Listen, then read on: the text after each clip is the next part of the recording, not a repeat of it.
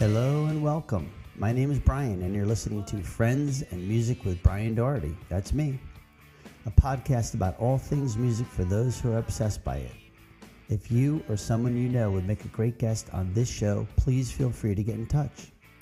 Also, I encourage you to subscribe to the podcast on your chosen platform, and thank you for listening. My guest today is J.D. Foster.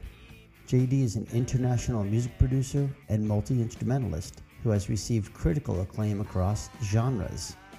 From his early Dwight Yoakam days through to his collaborations with Mark Ribot, Patty Griffin, Calexico, Lucinda Williams, Green on Red, The Silos, Il Pan del Diavolo, and many more, Foster continues to explore all avenues of music and all variety of artistry.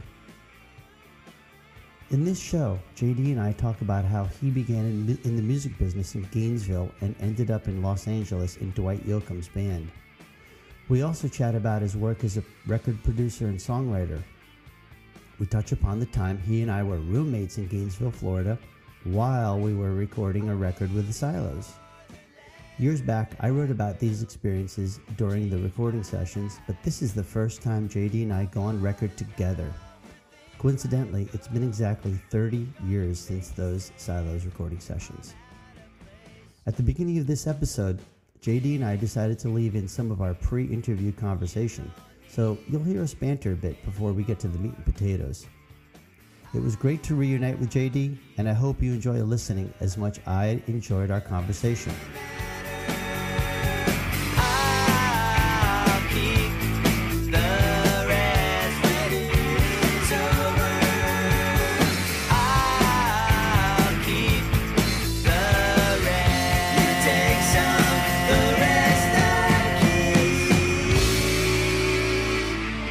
How are you doing? I'm doing really well. I moved up to the Chicago area about a year ago with my fiance Violet. We've been together. Congratulations! Thank you. We've been together like 7 years now, and moved.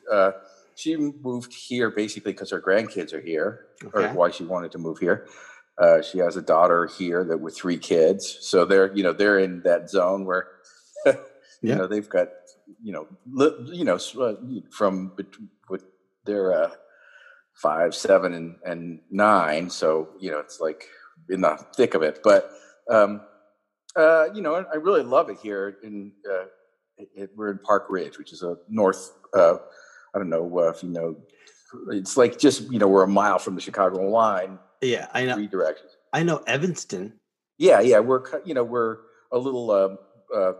We're in that north suburb, but we're west of that, and we're not quite as far north as Evanston. But it's really it's a really nice little Pleasantville, USA kind of. There you go. Here. Yeah, it's great. But and it's funny because I haven't. I was really been kind of sour on just like music, certainly music business for a while. How could that be? Yeah, how could that be? Exactly. How could that fucking be? And so when we were living out for like 5 years, or living out about halfway out Long Island, and in Long Island, it seemed to me there were like a couple of very narrow musical paths. Like maybe you do a really bad blues band with a bunch of other white guys. Yeah. Or like there were a couple of gigs in restaurants, playing James Taylor songs and stuff like that. Right. It seemed like, and just it wasn't particularly interested. I mean, God, I have a friend named John Abbey. Do you know John? He's a bass player. I don't. I met him, years ago, and I don't know. You're recording all this stuff, by the way. JD. I'm recording, but we can start at a This can be a preamble. We can start at a designated spot. Yeah, whatever. I'm guessing you're editing this. Oh yeah. None of this will be in. I'm just recording for the sake of just. No, I'm happy to. I'm just saying. I don't know if I'm telling you stuff that might be that I'm going to want to. Maybe I should let you direct here, so I can. I don't want to cover ground that we're going to talk about anyway. No, it's all okay. But when we get to the part of that guy sucks, or then we'll edit that part out. No, that's good. Yeah, thank you. You can wash my ass. Good that I'll I'll feel freer about talking about a couple. No, that motherfucker. He still owes me $10. We're going to talk about the silos. Is that what's going on? Yeah. You know what? So let's do this. So basically, this can be as short as you feel comfortable, and it could be as long as, let's say, 55 to 60 minutes. Okay, and great. If at that point we're just having, we're on a roll, we'll figure out a way to have an even break point. We'll continue, and then I'll split it into 2 segments, part 1. Whatever you feel like. I can't imagine that you'd have that anyone would want to listen to 2 hours of me talking about. You know what?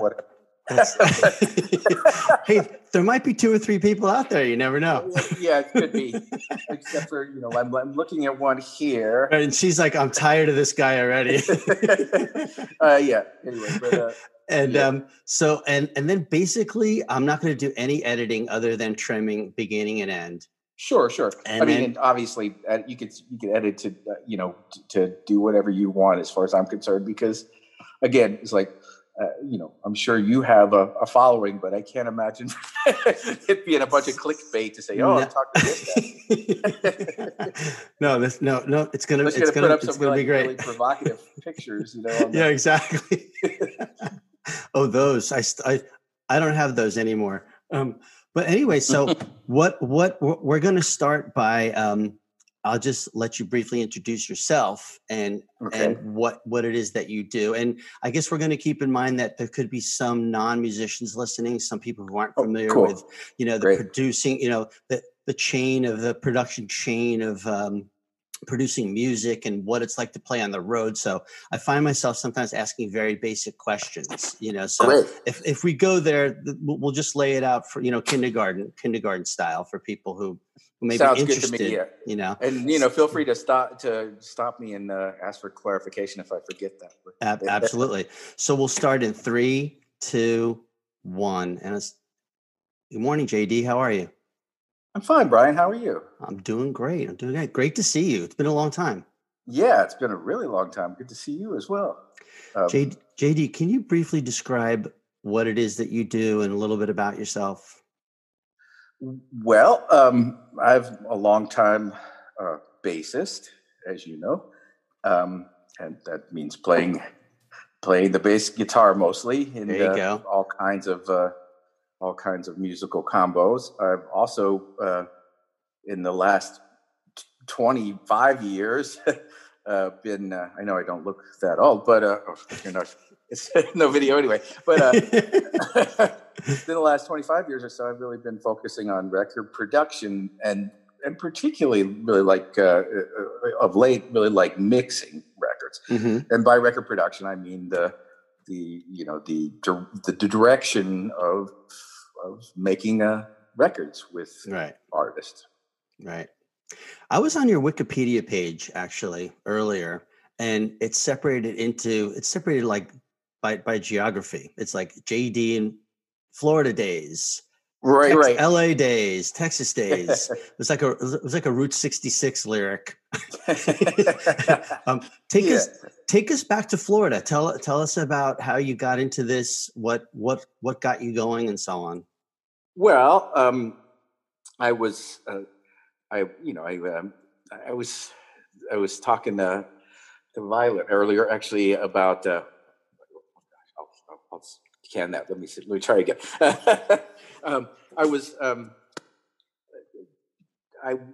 I saw your little sheet, and you asked about did you feel like you've been wanting to do this for a long time? The answer is yes. Yeah, the answer is yes. Since I was a little kid, I was, basically, I'll tell you a story. I was applying for a job at Hide and Seek Records store in Gainesville. And I remember it. Yeah, I'm sure you do. Really good guys ran that store. And I was, I'd been a long time musician at the time, a long time pro musician, but things were a little fallow at that given moment. Right. So I put in an application, and I used a picture that I found at my mom's house of me at about 4 years old wearing a cowboy outfit and playing a little, ukulele and singing. So I'll defer to that picture as to how early I wanted to do part of what I did, and then I certainly remembered the Monday in February going back to school after the Beatles had been on Ed Sullivan the first time, and that just fucked everybody up. Yeah, that was like every kid mind was blown by that, and that certainly affected me. To like, that looks like a good job. Yeah. I never quite got that job, but you get where I'm coming from. There's still hope. Yeah.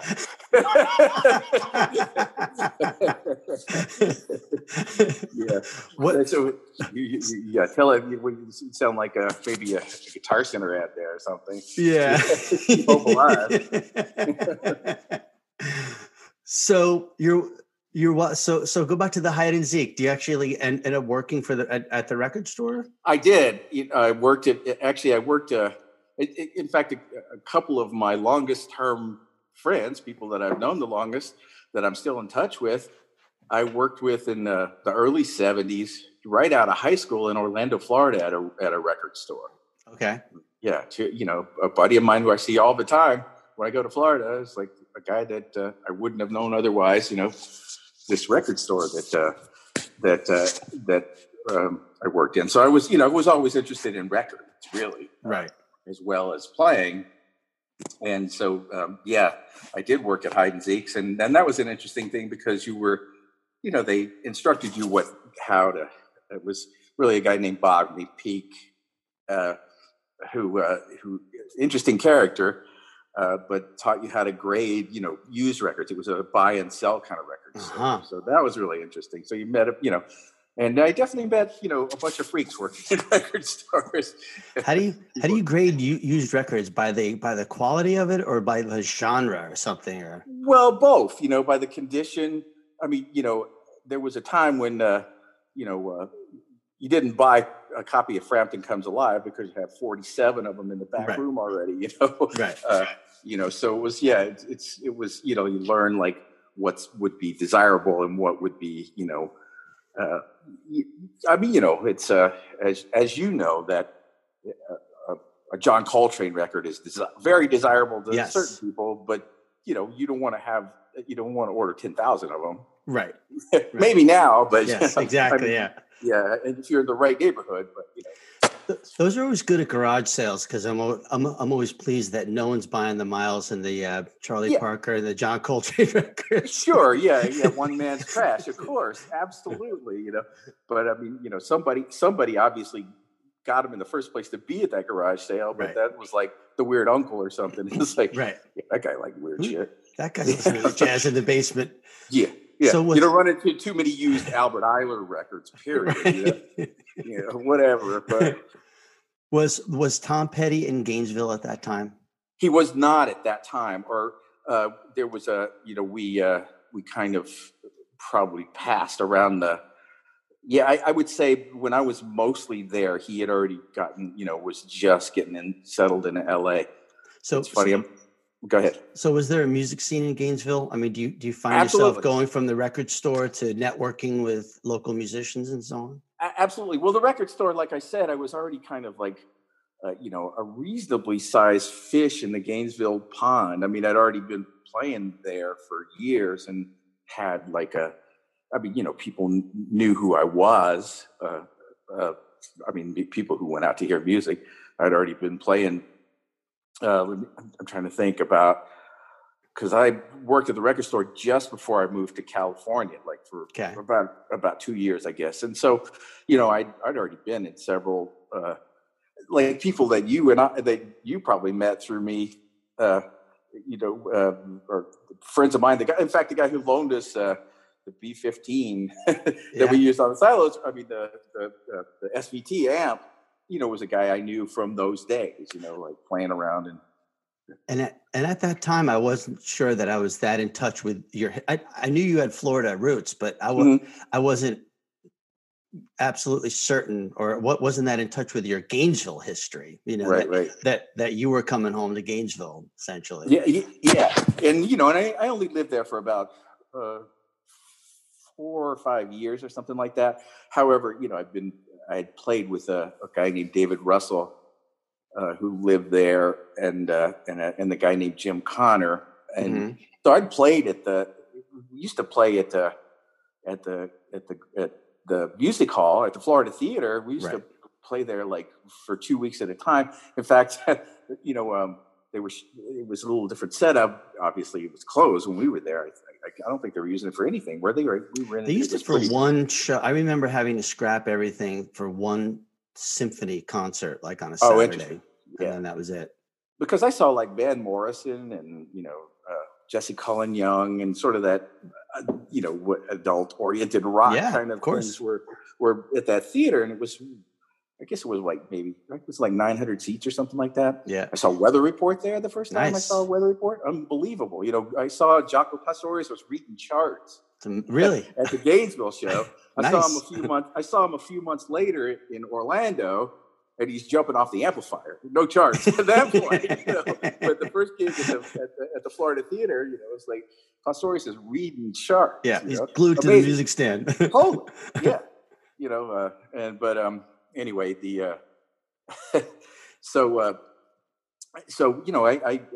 I would play with Jim Connor. We played 2 weeks at a time at the Florida Theater at the Backstage Bar, it was called at the time. And I remember they had movies, and there was a movie, I guess, that started about, I guess one started about 5 or 6, they had the early show. Right. And I remember one stint we were there, I went and saw Taxi Driver 14 straight days in a row. That gives you an insight to what a professional musician is like. Taxi Driver was the opener for the band.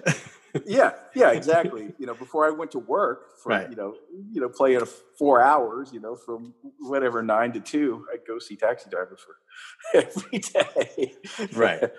But so, I had some Gainesville history, but that's I was playing around a good bit, even when I was working at the record store. So when you're starting out then, by the way, is bass your first instrument? What is your first instrument? I was actually, I played around Orlando, which is where that's where we moved to Orlando when I was in 4th grade. Mm-hmm. And so I think of myself as growing up in Orlando. Anyway, and so I had a band and played the first professional gig when I was 14, but I was playing guitar at the time. Yeah.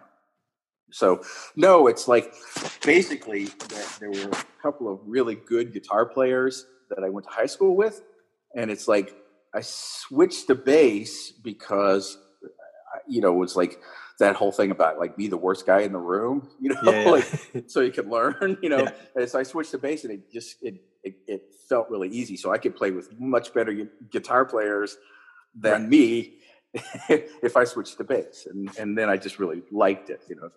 Felt right. Seems to be a common thread. It's almost like the violinist switching to viola. Mm-hmm. There's going to be more, more opportunity. Maybe like Mary, fun, like our friend Mary. Yes. Yes, indeed. So what brings you to Los Angeles after that? Do you have an opportunity or? Yeah, that's really funny. It really comes from a Tommy Tedesco guitar method book. Tommy Tedesco, for those who don't know, is I feel, legendary session guitar player. Have you seen the Wrecking Crew movie? I have seen it. Yeah. His son put that. His son is the guy, right? Yes. Yeah. Great, but fantastic movie for anybody who's interested. I would recommend it highly as well. But he just cracks me up as like a funny. He's got a very he won the Gong Show one episode. You know that, right? I didn't know that. Oh yeah, it's amazing. He first of all, Tommy Tedesco was a big, gritty Italian American. Yeah. And he's like, probably in his mid 50s at the time. He comes out in a pink freaking tutu and leotard with a ukulele, and he sings, in the 50s, I was king. In the 60s, I was nothing, and he wins the Gong Show. Awesome. I got to go back and check it out. Yeah, hilarious. And I much later, got to hang out with him and play with him in Eugene, Oregon when I was up there doing a gig much later. Yeah. And got to tell him this story. It's like in his book, I mean, and it's got Guitar Method in it. I actually saw him do a clinic in Eugene, and he's hilarious. He's like, okay, guys, he said, guitar players, like, play the fastest shit you can and end up on the, the highest tonic note. And he goes, and you're a genius. It's like, he's just like noodling and hit the high D, and it's like, this is basically what his method book has, all this like goofy stuff in it, but it's all has these great stories. Yeah. But the one thing he said that really resonated to me, being, like I said, in Gainesville, Florida, where I'm like, okay, I'm working at this record store, people know me and stuff, and but I'm working at this record store because I need to pay the rent. Like, it wasn't by playing gigs, which I did. So he's like, if you're gonna do something in music, being a big fish in the small pond, it's like, okay, that's great, but if you really want to do something, you better go someplace where they do music. Right. And so I was considering New York at the time, but I played this guy. I don't even remember his name, but I did an early kind of session, a bass session for the guy at his home. He had a home studio and was putting together stuff. And I remember it being quite good. And anyway, but part payment, I got an amplifier out of the deal, but he was moving to New York to make his guy from Gainesville was going to move to New York to make his fortune, and so he packs up his Econoline and drives up to New York, gets an apartment in the East Village, goes up to unlock the door, comes back, somebody broken into his van and taken everything. Classic New York story. Welcome to New York. Right. This is like 1978 or something, way welcome to New York at that time, and so he comes back to Florida, and I hear this story, and it's like, well, okay, I'm going to scratch New York. My list of, I was really considering 3 places in the Tommy Tedesco mode. That would be New York, Nashville, and Los Angeles. Right. And here's one of the things that you could probably cut out about like something sucking, but Nashville has never really done it for me. Right. Even though I've heard that from other people. Yeah. Even though and now it's like the hip city, it's like, but it's just, even though I've done a lot of country music, Nashville is not the thing. Well, let's touch on that later. Cause I was going to bring up that you have done a lot of country music. So, right. But let's circle back. So anyway, you decide to go to LA. Right. So I buy an Econoline. I bought a 68 Econoline that's kind of tricked out. This is 1979, I guess. Something like that. And it's tricked out so I could live it, if I needed to. And so I drive out there, deadhead out there with a couple of Fender basses and I don't know, maybe $1,500 in my pocket, and and I had my friend who's a guitar maker, a guy who went to high school with, a guy named Mike Tobias, who made kind of famous basses. Gibson bought his name at one point, but I remember it. Yeah. Tobias basses. Good luthier, but he was going out there for the NAMM show. So he's like, yeah, well, why don't you go out the same time I do? And so I went with him to the NAMM. I drove my Econoline, got there, parked it, in the motel parking lot where he was staying, and went to the NAMM show with him for 3 days. And I met a bunch of people, including like Leo Fender. I'm like, holy fuck, wow. this is awesome. Yeah. I mean, thank you, Tommy Tedesco. It's like, I see where you're getting at. I saw Carol Kay playing bebop with a couple of guys on guitar, Oh my God. Yeah. At the first NAMM show, I guess January of 1980. And it was like, totally, I'm going to like this. And when it was just, I just had this incredible stream of luck. I had one phone number in my pocket. That was it. I had, Tommy Tedesco telling me like, go someplace where, where stuff happens. Right. Okay. Check. And then I had a phone number of a sister of a guy that I had played with at the Florida Theater. Right. The guy who was playing with me on those dates in Florida Theater. We played a long time, a guy named Jim Nee. I had his sister Judy's phone number. I called her up and she's like, oh, cool. Like, why don't you, come out and hear us play and you can stay at my house until you get some things sorted out. It's like, awesome. Yeah. I've never met her. She's my, a sister of my good buddy, but she's also a singer. So I go out the first night. She's dating a guy named Jim Photoglow at the time. And Jim later became,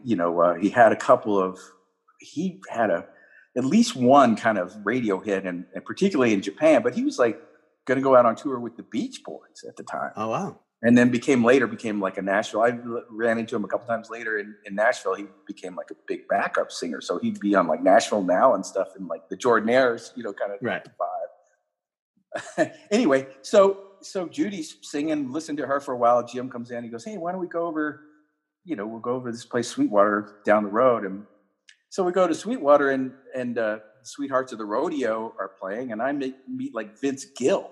Holy crap. This is the first day I'm in town, and I worked with Vince much, much later, not that long ago I called him, he came in to do a session actually singing on a record I was working on, but a talented guy. That guy is. Oh my God. Yeah. He's got 150 Grammys or whatever. He's amazing. An amazing guitar player. And singer. And, he's just, and just around, anyway. So, and, she was, there, it was just really obvious to me that Los Angeles was like, all these people that I had admired are there, right. in this like circle. And so, it's like, I definitely felt, this is awesome. And then from Judy, the people I met, just like, there were like, it's about a 3 or 4, chain, Kevin Bacon Oracle kind of thing. Right. That 5 degrees of separation. Absolutely. to like, to be in, being really, reasonably successful, Right. So, it was astounding how that was just like this series of good luck. Yeah. Wow. And thanks, Tom. So yeah. Can you imagine that happening today with anyone? Just like, taking a line off the internet and go, I might just pursue that or whatever. Just reading something somewhere. I can't, I see that they, again, I see people are, everybody tries to have hope about it. I think partially, it uses a marketing tool. Like I said earlier, it's like, but no, I don't know. In the situation we're in right this minute, if any of that stuff will even come close to coming back, right. It's just, I think that it's kind of, and even before the coronavirus where, you can't go out and, it's like, I went to see a friend of mine, last year about this time, guys, I'll just say Dan Stewart, a guy I worked with, but I've worked with him on a bunch of levels of different things. Green on Red? Green on Red, right. When I moved to LA, Robert Hilburn was writing very, this glorious stuff about him in the LA Times, it was like, it's like, I met him much later we worked on a bunch of different things, but so he and a guy named Tom Heyman are from, what's Tom? Well, anyway, San Francisco. They were doing a little tour. Right. We followed Ray Charles with Green on Red at Rothskelder in Denmark, one time. So I go like a year ago to see Dan and Tom at this little bar, nice little tavern called Montrose here in Chicago. And there's like 4 people. Yeah. But besides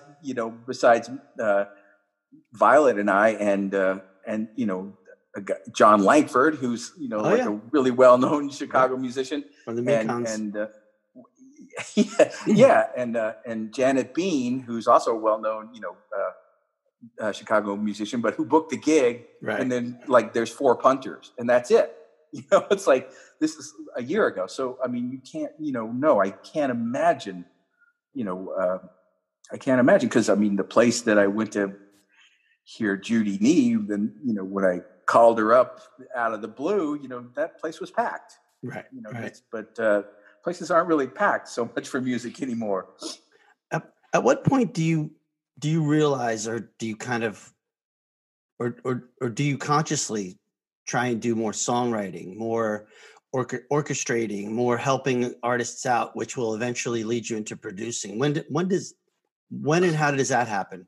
That's a good, interesting question. I think that, not sure I know my personal answer to that. I mean, I saw, I guess I was really influenced by how well Pete Anderson made the, polished up the setting for Dwight Yoakam's talent. Okay. I guess, like, seeing that firsthand, seeing how that worked, is really where I kind of, although, tell us more about it. Elaborate on that if you can. Sure. Well, I mean, and for those, is this Dwight's first album? Oh yeah, okay. Absolutely. I think he had done some recording. Here's well, first of all, I'll use this opportunity to tell what is I think a pretty funny story about please how I met Dwight, or how it worked. So Pete was I didn't know who he was, but all right. So I get to California, I start playing around Redondo Beach, is where I am, and so there was a woman named Claudia Nygaard, and she was doing pretty well. She's still out there, mm-hmm. doing the thing, songwriter. Anyway, she was doing reasonably decently, and we were playing a club in the Valley, and this guy comes to sit in, a guy named Pete Anderson, playing guitar. And he was obviously really good, but everybody was all on Twitter because, it's Pete Anderson. Yeah. Like, everybody had high regard for him. But, and he had been out there, a few years. He's from Detroit, but so he comes and sets in. A couple weeks later, I get a phone call. It's like, hey, this is Pete Anderson. He said, yeah, we played together, I said, and he said, I like the way you play, but, I really like the way you look, and I want you to meet this guy. It's like, well, is that good or bad? Yeah, I don't know. It's like, I like the way you look. I was like, okay. So he says, yeah, this guy, Dwight Yoakam, and he's like, he lives up in Hollywood, give him a call. Say, okay, call him. Dwight says, yeah, come on up. Whatever, come on up on Tuesday evening. And so I drive up from Redondo Beach, which, was, at that time, in those days, maybe 40 minutes on a good day, to drive up on the freeway. And, it's probably 4 or 5 miles. So it's 40 minutes. Yeah, about that. And so I go up and I, he lives up in the Hollywood Hills. And so, carry my bass in the hardwood case up the, 47 steps up, to his little bungalow, and he's in there, and he goes, yeah, man. He goes, hey, man, I set my bass down. He goes, you mind running me down to the grocery store for a minute? I was like, cool. So, is it just you two guys? Is it just you and Dwight? Yeah, just me and Dwight at his place, right? Yeah. And so I set my guitar down, and we go down and get in my car to drive him down to the grocery store, half a mile away. And I turn on the car, and, like I'd been on the freeway driving. And so my cassette deck, was like blast. Yeah. Blasting, like 112 dB or whatever of, I was listening to the Thrugs on the way there. And he goes, you're hired. That's it. Wait, listening to who? Flatt and Scruggs. Okay. So it comes blasting out of the speakers, Earl Scruggs' banjo. Yeah. It comes blasting out of the speakers, really loud. And he's like, you're hired. That was it. That was my audition. Took him to the grocery store. That and a quart of milk. Back up, got my bass, and went home. I'll see you Sunday night at the gig. No rehearsal. Never met any of the guys besides Pete. Right. And showed up, and that was the band that that we ended up, my first gig was, like no rehearsal. And the last gig with him was the Grammys, Wow. It was like unbelievable, but it was, so anyway, but was he signed? Was he signed to a record label at that point? No. In fact, we got fired from a couple of gigs for not being country enough. So Pete Anderson sees talent, sees potential, and right. Is that it? Yeah. He liked the way I looked. Right. As part of it. Yeah. I mean, I'm sure he had an opinion of that, whether I could play or not, but I don't think that was the major. That was not the major criteria. But that, I mean, it was from that level. So we're talking basically about the producer thing. He had a lot of say. Pete had a lot of say about focusing Dwight's energies and even his, because at the time, country music was very pop oriented. Mm-hmm.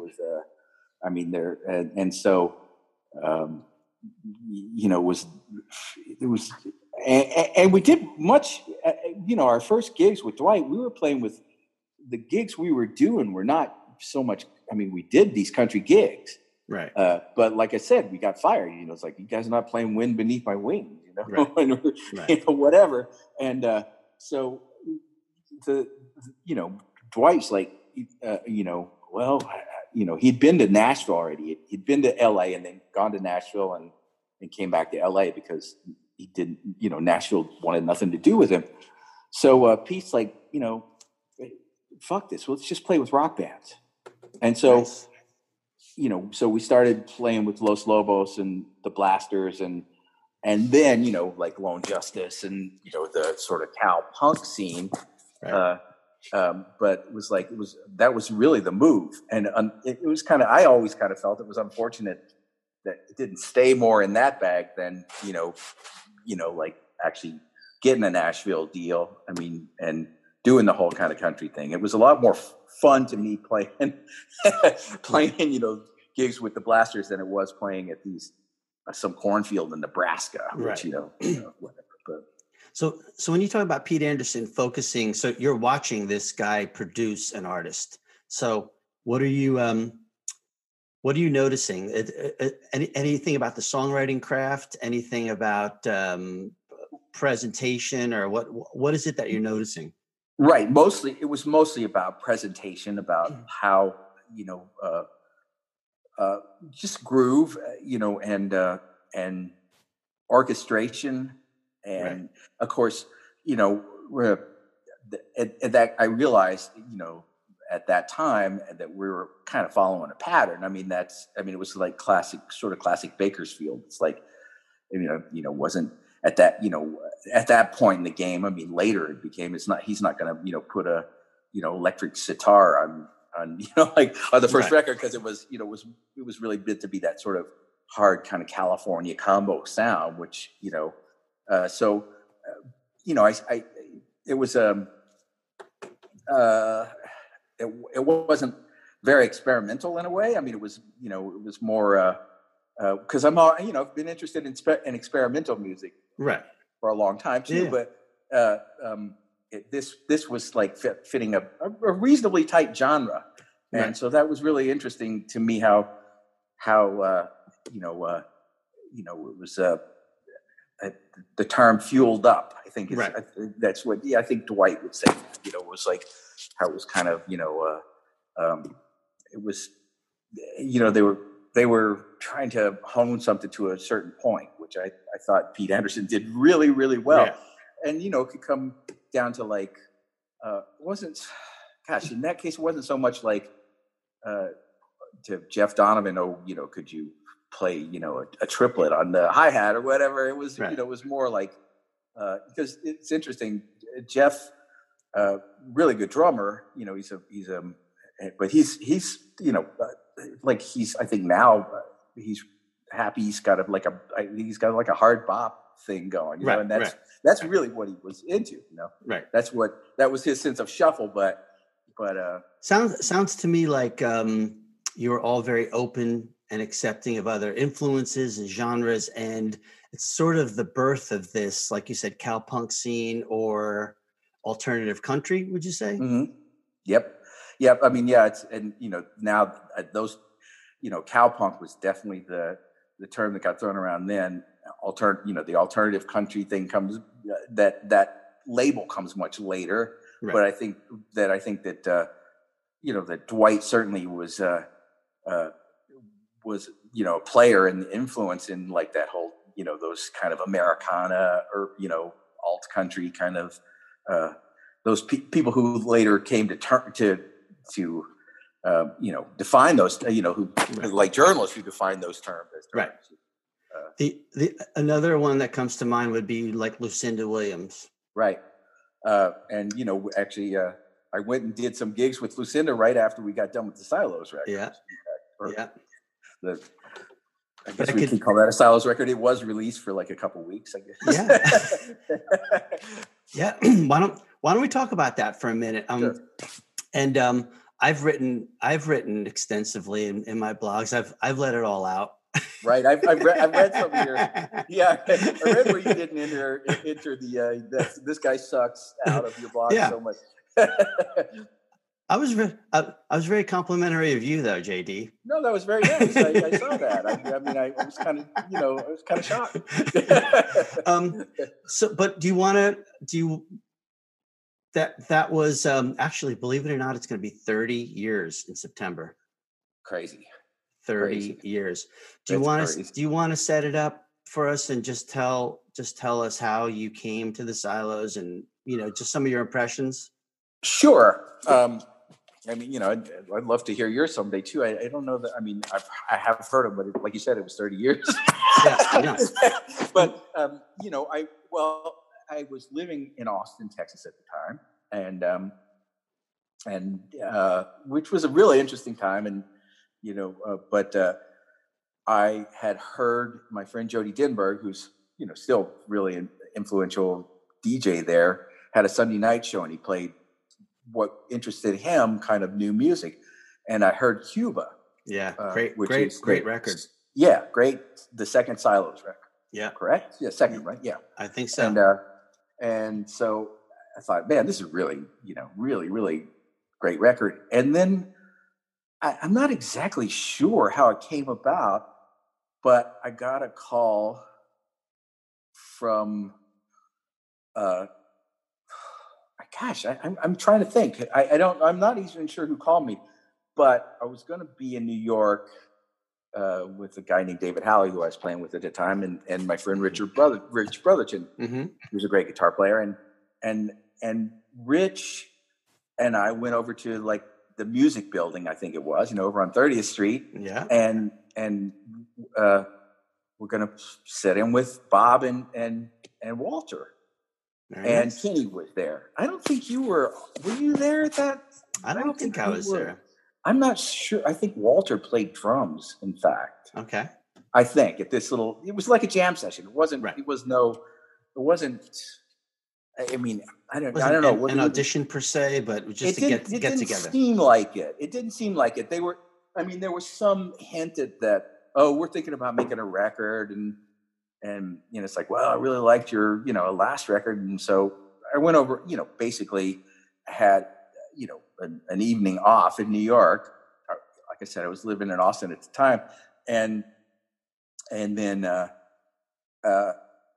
just went over and jammed for an hour or two. And then then later, I think Jim Reynolds got in touch with me, I think, and said, hey, we're making a record in Florida. You want to come do it? So it was just and I don't even know how they I don't know how they knew about me.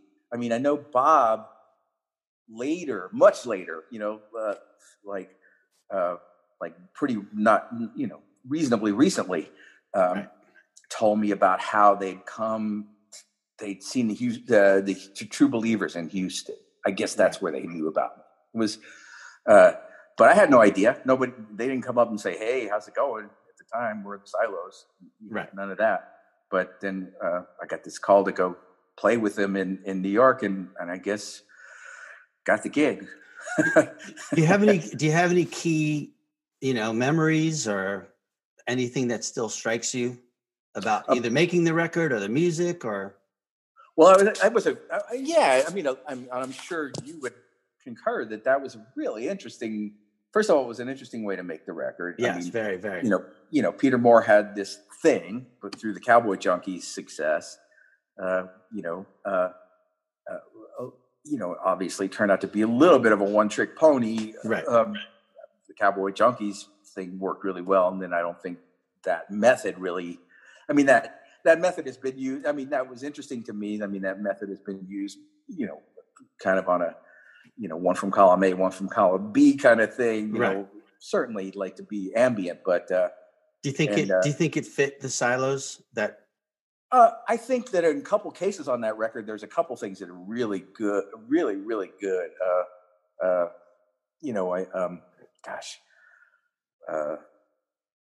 all right if you don't remember that, but yeah. It seems like you can't necessarily take the technique that you use with the Cowboy Junkies and just slide it over. Right.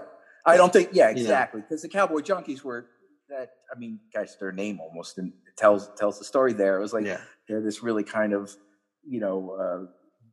very broad sound that worked beautifully and sitting at a church playing with the ambience. And I think a couple of things, what's it called? The ballad with Amy. Think about you. I love you truly, or something like that. Yeah. I think that it was really gorgeous. Yeah. I thought that really was a nice recording. Oh, that's called The Only Story I Tell. Yeah, Only Story I Tell. Exactly. Yeah. Sorry about that. I'm no, I should be bad with titles. No worries. But I mean, and then were you, JD? Were you ever at any point in the making of that record thinking, "Oh well, I would, if I were producing this record, I would do it this way or that way"? Were you? Oh yeah, there were several times I would have done some things differently. Were you ever vocal about it, or were you just like, "No, I'm just going to shut my mouth"? I felt. I definitely. In that case, just felt like a hired gun. And I kept my mouth closed. I might have said something to you about it at the time too, because we were rubies, basically. That's right. But, I mean, it was like, can you believe those fucking guys? Right. I might have said that a time or two, but it's I could. And then I later found out, I kind of see, I saw. I worked with Robert Ray a couple of times. I went, to play on Vulgar Boatman record, and I could see how kind of that there was like a thing, there. Yes. But I mean, I didn't feel like it was my place to make any suggestions, but I certainly made some mental notes. I mean, I certainly. It was a really good part of. It was a really, I thought a great. Experience and certainly educational. Didn't you find it so yourself? Yes, no, absolutely.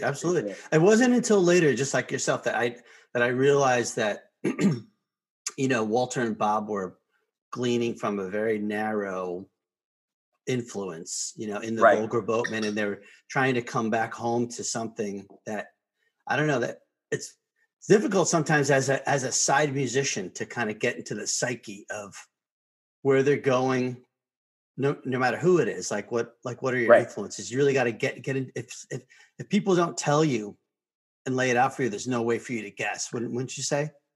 Oh, absolutely. And that touches on, first of all, absolutely in this particular case with the Silos record.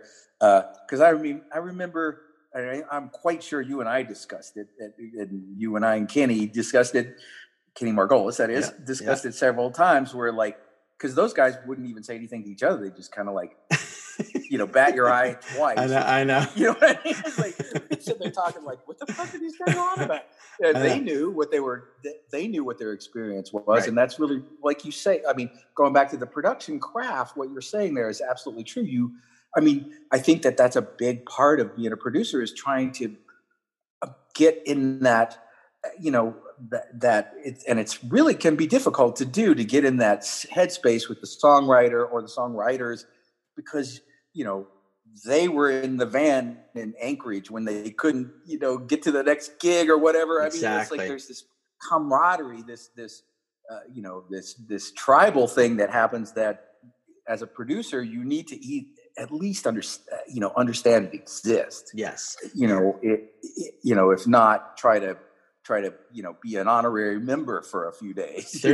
There's so much context that's important, that if you're not privy, it could be akin to if you don't know it, it's akin to the producer just pressing the talk back and going, okay, do it again. Right. Or make it more purple or whatever. Okay. What did you guys think? Yeah, that was good. Yeah. What did you guys think? Yeah. Number one on the. Number one on the producers. Right. We can make a top 10. Number one would be. What did you guys think? That was good. Yeah, exactly. Absolutely. So can you talk? So you've worked with a lot of. I've done some research. And you worked with so many great artists. And can you talk about the Calexico record you did? Sure. And do you know the origins of how they decided on doing that Love song? A song by the band Love? Oh, I'm not sure how they decided to do that. I know Joey Burns in particular is a real student of music in general and pop music. In fact, I went to see Victoria Williams was playing at a show at the Winter Garden in the World Trade Center. They used to have these summer, free concerts, and I guess a couple friends of mine were playing with Victoria, like Don Heffington, drummer from LA, and Stephen McCarthy, who was a guitar player he was in the Long Riders, still is in the Long Riders actually, who I knew back in the LA days. So I went to hear Victoria, and Joey Burns was playing bass, and it's like either got Don or Steve is like, you got to introduce me to that guy. He's really great. I didn't know him at all, and so we talked, and he's from Palos Verdes, which is right up the hill from where I lived for a long time in Redondo Beach. And so we chatted and stuff. And then I guess I went out to Tucson with Dan to make some stuff and to do some recording, and then got tighter with, hung out with Joey and John. And I went over to John's house when they were making the Spoke record before they became Calexico. They basically, I think they might market it as Calexico now, and just you call the title Spoke, but it was just the two guys. And so we kept in touch. They when I started working with Richard Buckner, it's like he asked me, how I feel about working with the Calexico guys, making the first record I made with him. It's like, absolutely, who could ask for a better band? And so, we got tight working, they came in and I'd seen them around, and I was, working a good bit in Tucson. And so they, Joey called me when they're going to make the record, the Garden Ruin record. He called me because basically they did very well by themselves with Craig Schumacher in Tucson. I mean, again, they use a lot of the methodology that Peter Moore was using with the silos. I mean, a lot of ambience. I mean, John's happy to have one, Shure SM57 hanging over the drums, and he'll make, and the drums will sound great. Believe me, if he's playing them, with one microphone, they're going to sound great. But, so they, but they had been told by their German record label that they needed some radio play. And so Joey called me. We talked for an hour and a half probably on the phone about this. He's like, can you help me? Can you help us get a radio record? And I said, well, I can't, I don't think anybody can tell you that they can get you a radio hit. I mean, they can tell you that. I don't know. What do you think? What do you guys think? But yes, I know how to do what it takes to make the production value more, more towards that. Right. Because it's kind of hard to define this, but the more amorphous, like the Buckner record that we worked on, Devotion and Doubt, which I think is a great record. But I've been in a bar where it's on, and it's so ambient, and there's some sounds that are so amorphous that it just gets lost. You know what I mean? It's like it doesn't. Whereas if you listen to whatever. A record from what would be a hit record from those times. I don't know. Like records, really, some records, they're super bright and they jump out of the speakers and grab you by the throat. Yeah. Sonically. Of course, that's not what Calexico. I don't know. I feel good about the record that I made with them, but it costs a lot more money than they usually spent making their records, and I don't think that it helped them. I mean, I heard it on the radio in Europe. The song "Cruel." I heard it here. Yeah, I heard it on WFUV in New York. Right, Fordham University Station. Sure. Yeah, Rita Houston. Yeah. And of course, they certainly them and the what's the station in New Jersey, the FMU. FMU. I mean, they were obviously playing Calexico, banging Calexico all day long. But of course, they play a lot of music that's difficult to define. Or I've got one question about. There's a very Mexican, influence on that. With the trumpets and right acoustic guitar, and was that Well, I think that's just that's really where they're, the name Calexico is, says it all there. I mean, that's a small border town, right on the California-Mexico border, like near Tecate, and it's like, so, I think that's a function of those guys, being in the desert, and they have Jacob Valenzuela has been a member for a long time, and he's a great trumpet player who's I don't know if Jacob was probably born in Arizona, but certainly none of his forefathers, they're all from Mexico. And so there's I think that it's part of the band's DNA, that sort of Mexican stuff. And Joey grew up in Southern California, and certainly was no stranger to, certainly Mexican American culture. Right. But I remember you turning me on to, now I'm going to forget her name, a great Mexican. Lydia Mendoza? Like the Folks? Actually, well, if I could just back up, I remember you turned me on to a lot of great music when we were doing the Silos record. I'll remember her name soon. Trish. Oh, Trish Hinojosa. Yes. Hinojosa.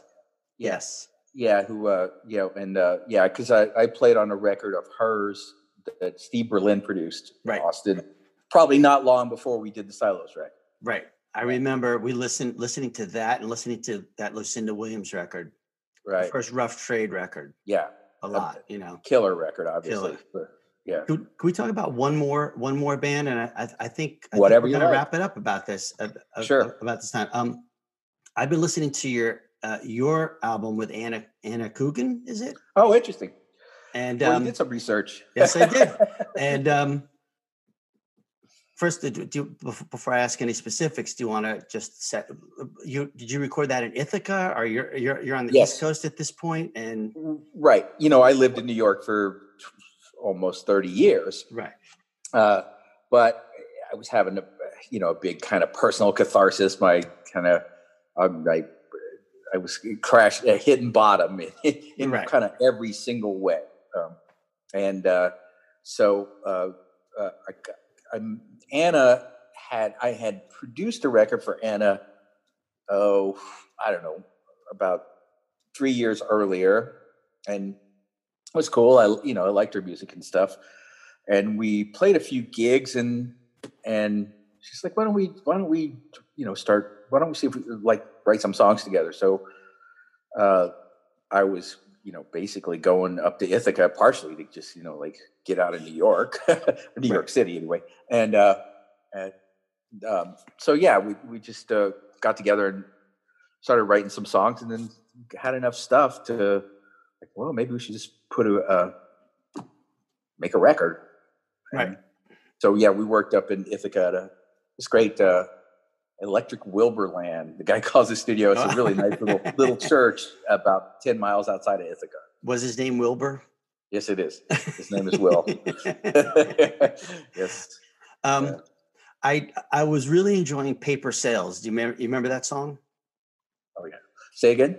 I was really enjoying Paper Sales. It's kind of a duet. Yeah. I really like that. I really like that song too. I think that's probably the best tune on that record. And I love that drummer, Brian Wilson. Not the guy with the sandbox. No, there's a tune where you guys kind of like jam. You're just doing like a hold where everybody's just jam, and the drummer sounds amazing. Yeah, I mean, sounds great.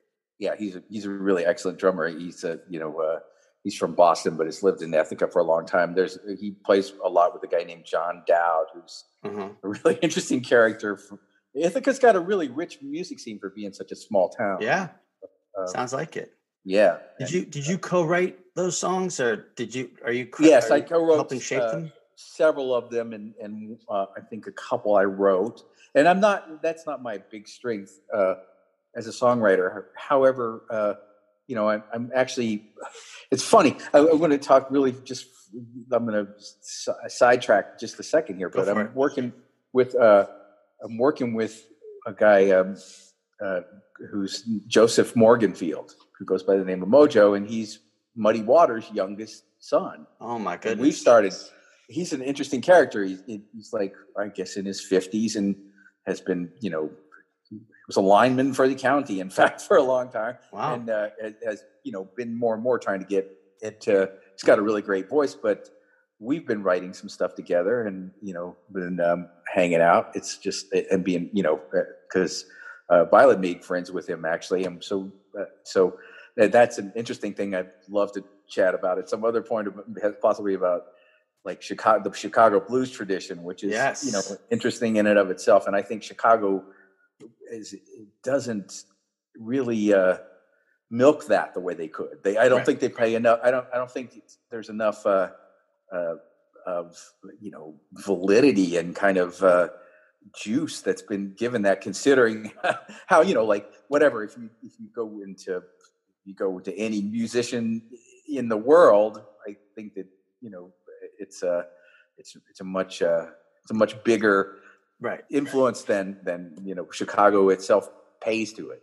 Right. That was so many rock and rollers, so many musicians have paid homage to Chicago and Delta blues, right? Yeah. So it seems that looking back in this conversation, it seems that wherever you've been, you've done your best to absorb the local, whether it's Ithaca, Orlando, or LA, you've absorbed the local music scene and the essence of the music. I mean, I think that's interesting that you kind of glean that from the wiki page, and that's kind of, it's interesting because that's perceptive, and I think that's really true. I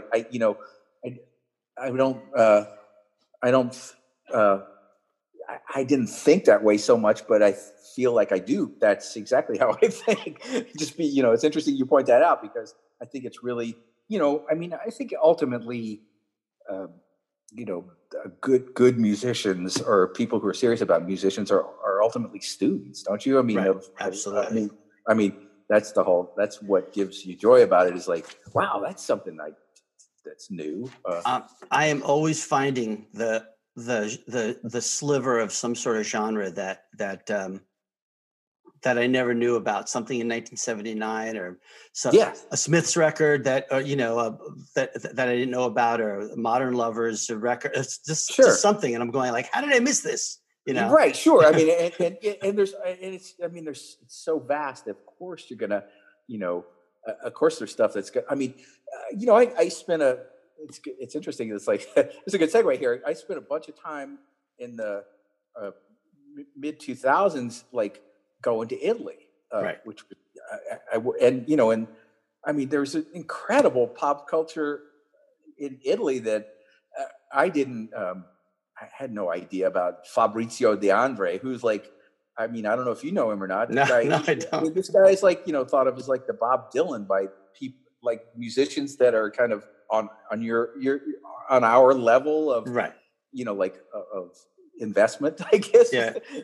You know, I mean, he's you know, made probably 200 sides or something. I mean, go check him out. Fabrizio De André is like, We'll you do know, it. like Fabrizio De André? 70s. Yeah. I mean, I think it's probably less, you know, unless you understand Italian a little bit, it's probably, I mean, you know, it's like you'll hear musical. I mean, you'll hear that's, you know, right. It sounds like, you know, I mean, they're, you know, it's influenced by American pop music, of course, you know, the production, but you know, and I did this project in Sicily, really intelligent guys. I mean, this guy Fabio Rizzo has got this little label in Palermo, and I mean, go look at 800A Records. I mean, go look at his catalog. Okay. You'd love. I mean, he's got, you know, he makes these really interesting records, and they're great. I mean, Il Pan del Diablo, great band. I mean, they're not really they're on hiatus right now, but great band from Palermo. And I go to Palermo, and I figured, oh, you know, like these Sicilians are going to have a whole different take. Right. And boy, I mean, they knew more about like alternative American music than most Americans that I knew. Isn't it humbling? It's amazing. Yeah. You know, it's amazing how vast, you know, and you know how music travels, you know, right. and how powerful it is, you know. Yes. But you know, the internet certainly helps. You know, I mean, you know, obviously you can go on YouTube and find an example of pretty much anything you want. You know, from you know whatever Charles Ives to the Archies, you know. I mean, the only thing I'm missing on the internet is, and this goes back to your record store days, I grew up reading album jackets. Absolutely. That's how I learned. I had no idea. What does mastering mean? What does a producer does anybody do? really know the answer to that one? What was his name? Bob Sterling or Bob Ludwig and Bob, you know. Ludwig. Yeah, exactly. Yeah. Who's George Marino? Yeah, exactly. And they're magicians. Yeah. And just reading the album credits and whatnot is something I'm missing on the internet. JD, as we wrap it up, do you have any unfinished business? Is there anything that you feel like you haven't done that you really want to do? Well, I'd like to answer that by saying I don't know yet. What you got? What's the offer? I mean, you know, he's like, yeah, you know, probably. Yeah, but that's but that's pretty much what you've been doing your entire career. You're very open, right? You're very open and willing. Open to, you know, open to what kind of vibes bounce my way, I guess. Well, know? Are you open to fixing some of my crummy songs? Send them on. You know, we actually you sort of suggested a year and a half ago that maybe, probably work on some stuff. I mean, I'd love to do that. I'd work with you anytime, man. Yeah. No, sometimes I feel like when I come up with like these little seedlings that they're not worthy of passing on, or I just want to let them stew a little bit, or you know. I hear you. I mean, you know, you know, what I've been doing lately to keep myself interested is like I've been working with a bunch of like oscillators and filters and shortwave radio and building instruments with tin cans and springs with contact pickups on them. I mean, just ridiculous noise. Sounds like Harry Partch. Well, it's not quite that sophisticated, and like carpentry is not quite as good as his, not by a long shot. Anyway, you know, but it's just, and I mean, there's no reason for me to be doing this. I mean, it's like if any of it ever sees the light of day, you know, who, you know, but that's not, you know, I mean, as you know, music is a strange motivator. It really is. It really is. I feel like I tell I tell this story a lot, but I'm friends with a lot of my kids' parents. Cool. Yeah. Of course. Yeah. By way of my kids. Yeah. And some of the dads are very into sports, fantasy football, fantasy baseball. They get into the weeds about their players, who did what during, and all I can think of is thank goodness I'm a musician. Yeah. I mean, yeah. Music keeps me going, just like fantasy football keeps these guys going. But music is so much better, in my opinion. Of course. I mean, I can appreciate sports. I go to baseball games occasionally. Of course, it's great. But it's like, yeah, it's great and it's interesting, but it's like, it's not. I mean, but I don't think about it when I'm not sitting there. Right. Your tin can, your Rube Goldberg setup or whatever is what keeps you going at this point. Yeah, for sure. For sure. JD, we're going to wrap it up there. I want to thank you so much for being here and how great it was to talk to you. I can't even tell you. Yeah, man.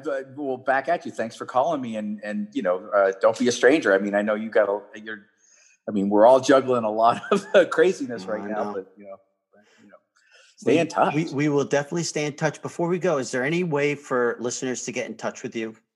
Sure. You can find me at Facebook. Should I give you the if you feel comfortable, whatever you feel comfortable with. You can certainly drop me an email at jdfaust@gmail.com. That's anybody who wants to get in touch with me, and I have an artist page on Facebook, which leave me a message there. I think my Facebook page is pretty much JD Foster is pretty much open to anybody. So anybody can drop me a message. In fact, some people have gotten in touch with me that way. In fact, the Sicilians that I talked about, they got in touch with me through Facebook. That's ultimately. So great. Yeah. Well, thank you so much, JD. Great talking with you. Great to see you. And we'll have to catch up on all the other bands you've worked with, and we'll have to do a part 2 at some point. I'd be happy to do it. It was a real blast. All right. See you, Brian. Thanks a lot. Take care, man. Okay. Right. Bye. Ciao. Well, folks, we're going to leave it there for today. I hope you enjoyed the show, and please remember to subscribe. You've been listening to Friends and Music with me, Brian Doherty. Today's intro and outro music were provided by me and my band Treat and Release, which is available on all streaming services. To learn more about me and my work, I can be found on all social media platforms or by visiting my website at briandohertydrummer.blogspot.com. Thanks again for listening, and see you soon. My mechanic said there's no problem. My mechanic said there's no problem. What you heard ain't nothing to think about. There is no technical reason that you should be breaking down. My mechanic said there's no problem. My mechanic said there's no problem. I wanna